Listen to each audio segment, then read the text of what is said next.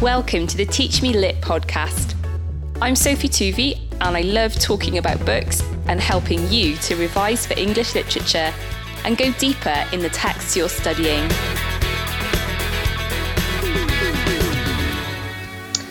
In this podcast, I'm just going to talk through a couple of Larkin's poems, Here, The Large Cool Store, Sunny Prestatyn and Essential Beauty.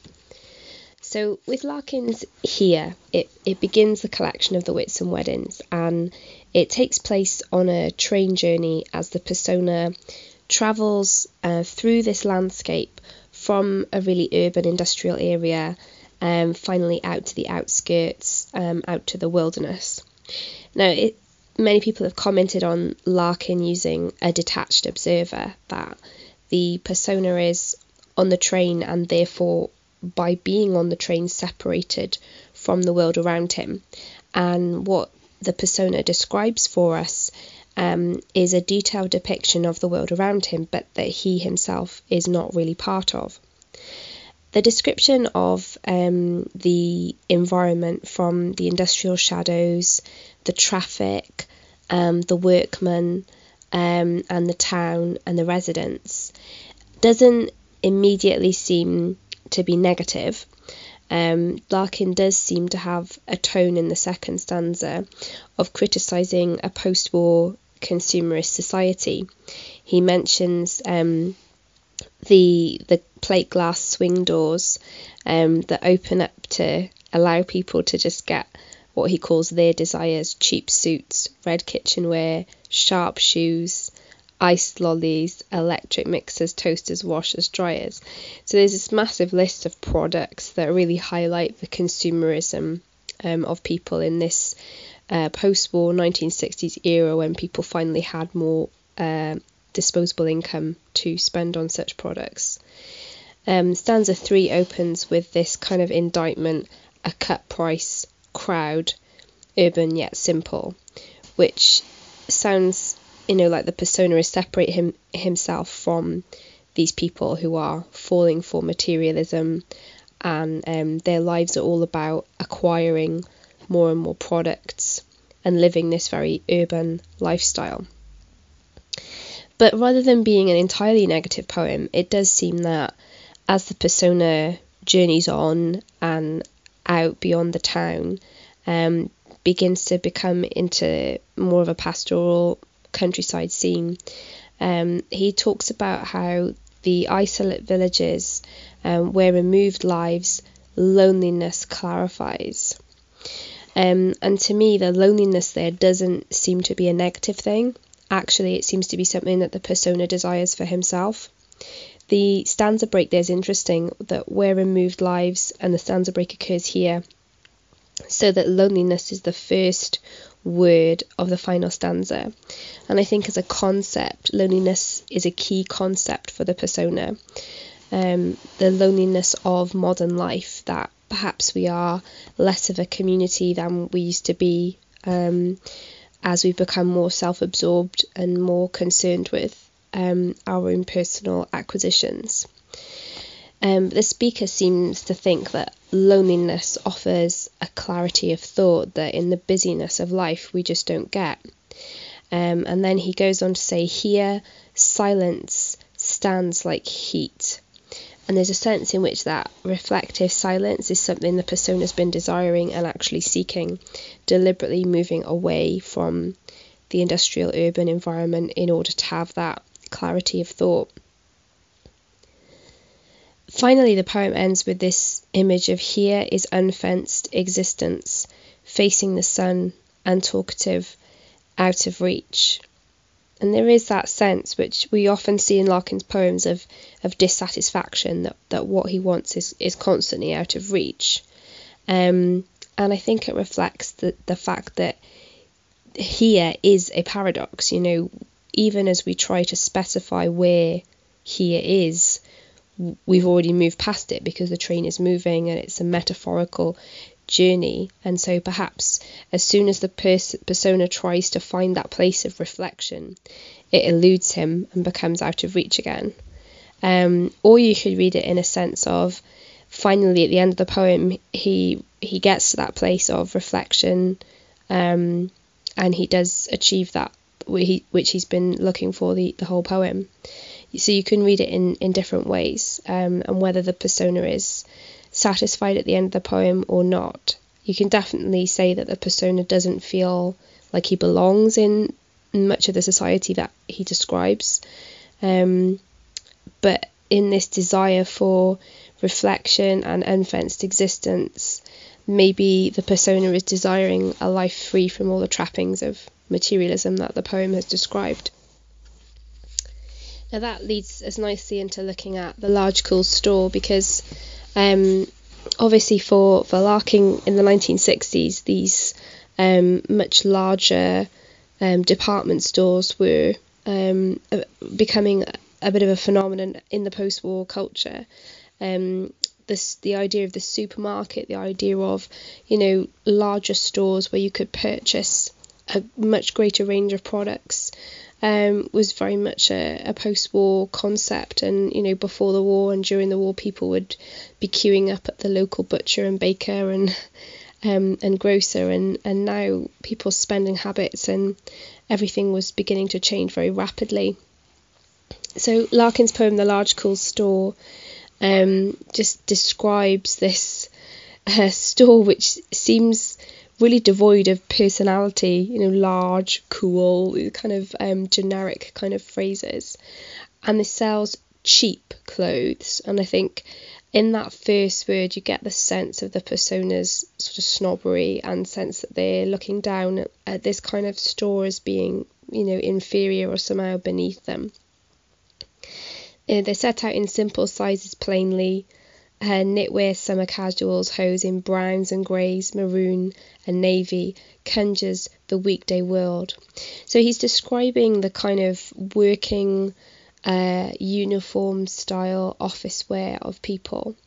And then he goes on to say of those who leave at dawn, low terraced houses timed for factory, yard and site. So he's specifically focusing on working class people who live these lives that are very much, the routine is fixed, and the hours are fixed, and the clothing is in these dull colours, browns, greys, maroon, navy, to reflect this lack of vibrancy, individuality, and freedom in their lives. But then in the second stanza, he shifts to contrast the heaps of shirts and trousers with the stands of modes for night. And the description there is kind of ironic. It's meant to sound sophisticated. These are perhaps the more expensive items, the more exciting items that ladies would wear out to socialise. And it's got the description of the colours in stanza 3, lemon, sapphire, moss green, rose, and obviously there's a juxtaposition there of natural terms with the fact that they're synthetic fabrics. So the very next line says bri nylon, baby dolls and shorties. So this sort of attempt to market products as being something that they aren't. It's not really a lemon yellow, it's a manufactured fabric colour. The female clothes seem to almost personify the women themselves. So it says that the baby dolls and shorties flounce in clusters, much like maybe women would flounce around in groups out on the town as well. And then the persona becomes more reflective. To suppose they share that world, to think their sort is matched by something in it, shows how separate and unearthly love is, or women are. And so we wonder if perhaps the clothes become a metaphor for sexual relationships, that just like the clothes go out of fashion quickly and very easily replaceable, so the persona views women as easily replaceable, and perhaps even viewing the women objectively a bit like a product, just like the large cool store itself. Now this links with Sunny Prestatyn, because in this poem you've got this poster that's put up on a kind of billboard of this provocative image of a girl, and with a very sexualized description of her thighs and her breast lifting arms, and there's this sense of this world on this poster that is basically this ideal world of advertising. It's a kind of delusion. Prestatyn is not a particularly exotic holiday destination in North Wales. It's almost certainly very rarely sunny, as the title would suggest. So there's this idea in which the poster invites people to desire something which, is a bit of an intangible illusion. And the girl is this kind of sexual object because she's, mercilessly being exploited in this advert to sell the product, to sell the holiday to Prestatyn. And then, of course, it's interesting of what happens to the poster. It says in stanza 2, she was slapped up one day in March, a couple of weeks and her face was snaggle-toothed. And, of course, the poster gets graffitied in an overtly sexualised way. In some ways, it feels like it gets kind of shockingly violent the way it's destroyed, from first of all being graffitied with a pen, and then someone used a knife to stab right through the moustached lips of her smile. And in the third stanza it says, she was too good for this life. And you wonder if this kind of female object is just this object of sexual violence. Is the violence of the way that the poster's treated something that's endemic to our society? Or is it the fact that the people looking at the poster feel a sense of anger that, this lifestyle of holidays and beautiful girls is just beyond them, and the aggression they display in their treatment of the poster is actually symbolic of their aggression of the whole world of advertising that promises them something which they just is unattainable for them. So the image of the girl becomes prey, but because it's not an actual real image, we're not sure whether, the girl is an object of violence or the image itself and the idealization. There's a kind of implicit deprivation in the poem of the people who have graffitied it. And even though it's not made completely explicit, it does suggest either the way that women are treated as sexual objects, or just generally the gap between the idealised world of advertising and then the real world of the working class.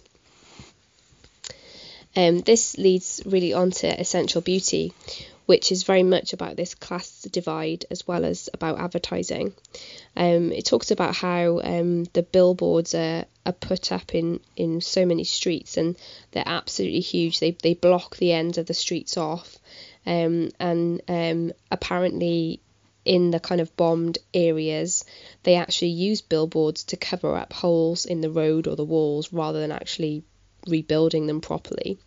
So these massive billboards screen off rubble and decay and destruction, and Larkin sees that as a bit of a metaphor for how the billboards are screening off the less savoury aspects of life. So on the billboards you see beautiful images, but they don't really depict reality. So advertising blocks the bleak reality of life, because we all want to escape this the reality of our own dull, mundane existences, or the reality of our mortality. It's interesting, in stanza 1, the billboards screen graves with custard, so they hide the cemetery with this image of a product of custard. And there's a kind of irony here of, you go from the sublime to the ridiculous, as it were. You go from this concept of death and, the severity of that to a product like custard. And then it says that it covers the slums with praise. And with the word slum, it immediately brings this sense of, working class, lower class people who are living lives of poverty.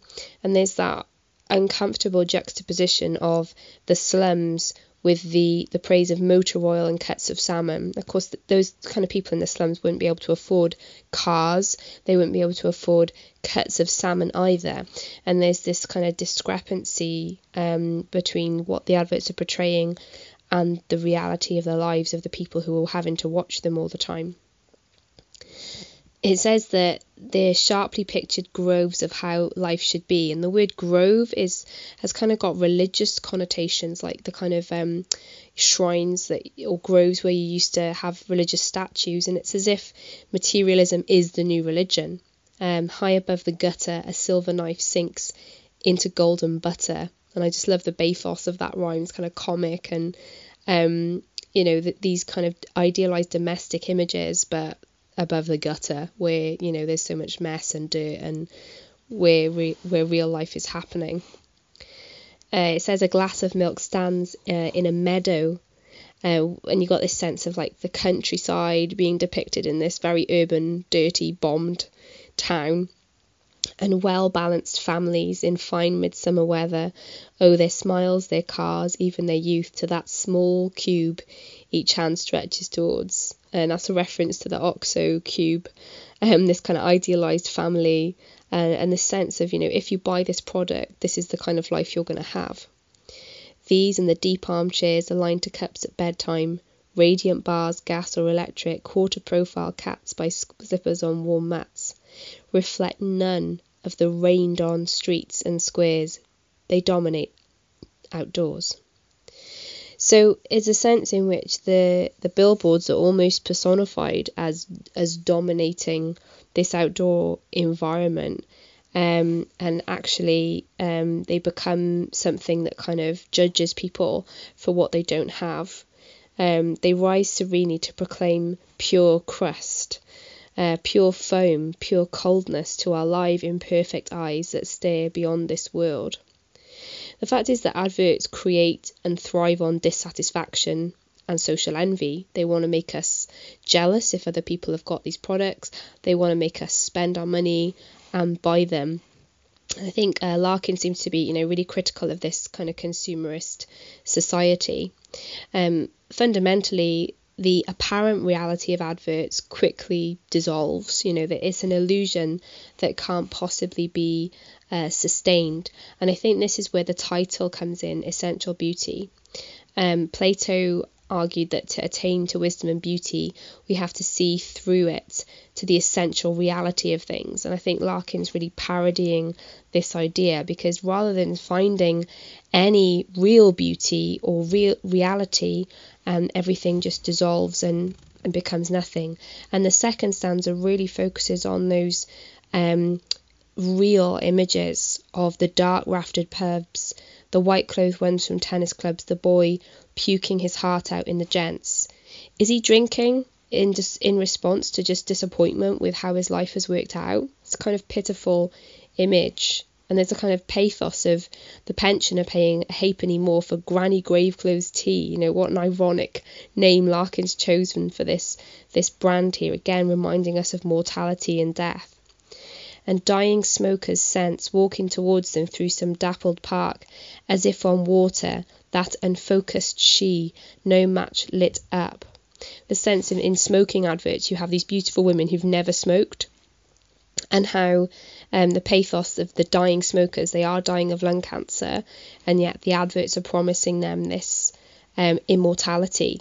It describes the woman in the advert walking towards them as if on water, so almost kind of Christ-like, God-like, but it's all phony, it's all an illusion. She can't offer them immortality.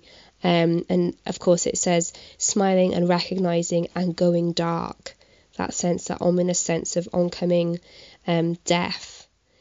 So advertising shows us a distorted image of our own self, but it also shows up the social inequality that Larkin feels so strongly about. If you've enjoyed this podcast and found it helpful, please hit subscribe and share it with a friend. You can find me on Instagram and Twitter, just search for Teach Me Lit. I'm always open to requests, so if you want me to talk about a text you're studying, get in touch. Thank you for listening. See you next time on the Teach Me Lit podcast.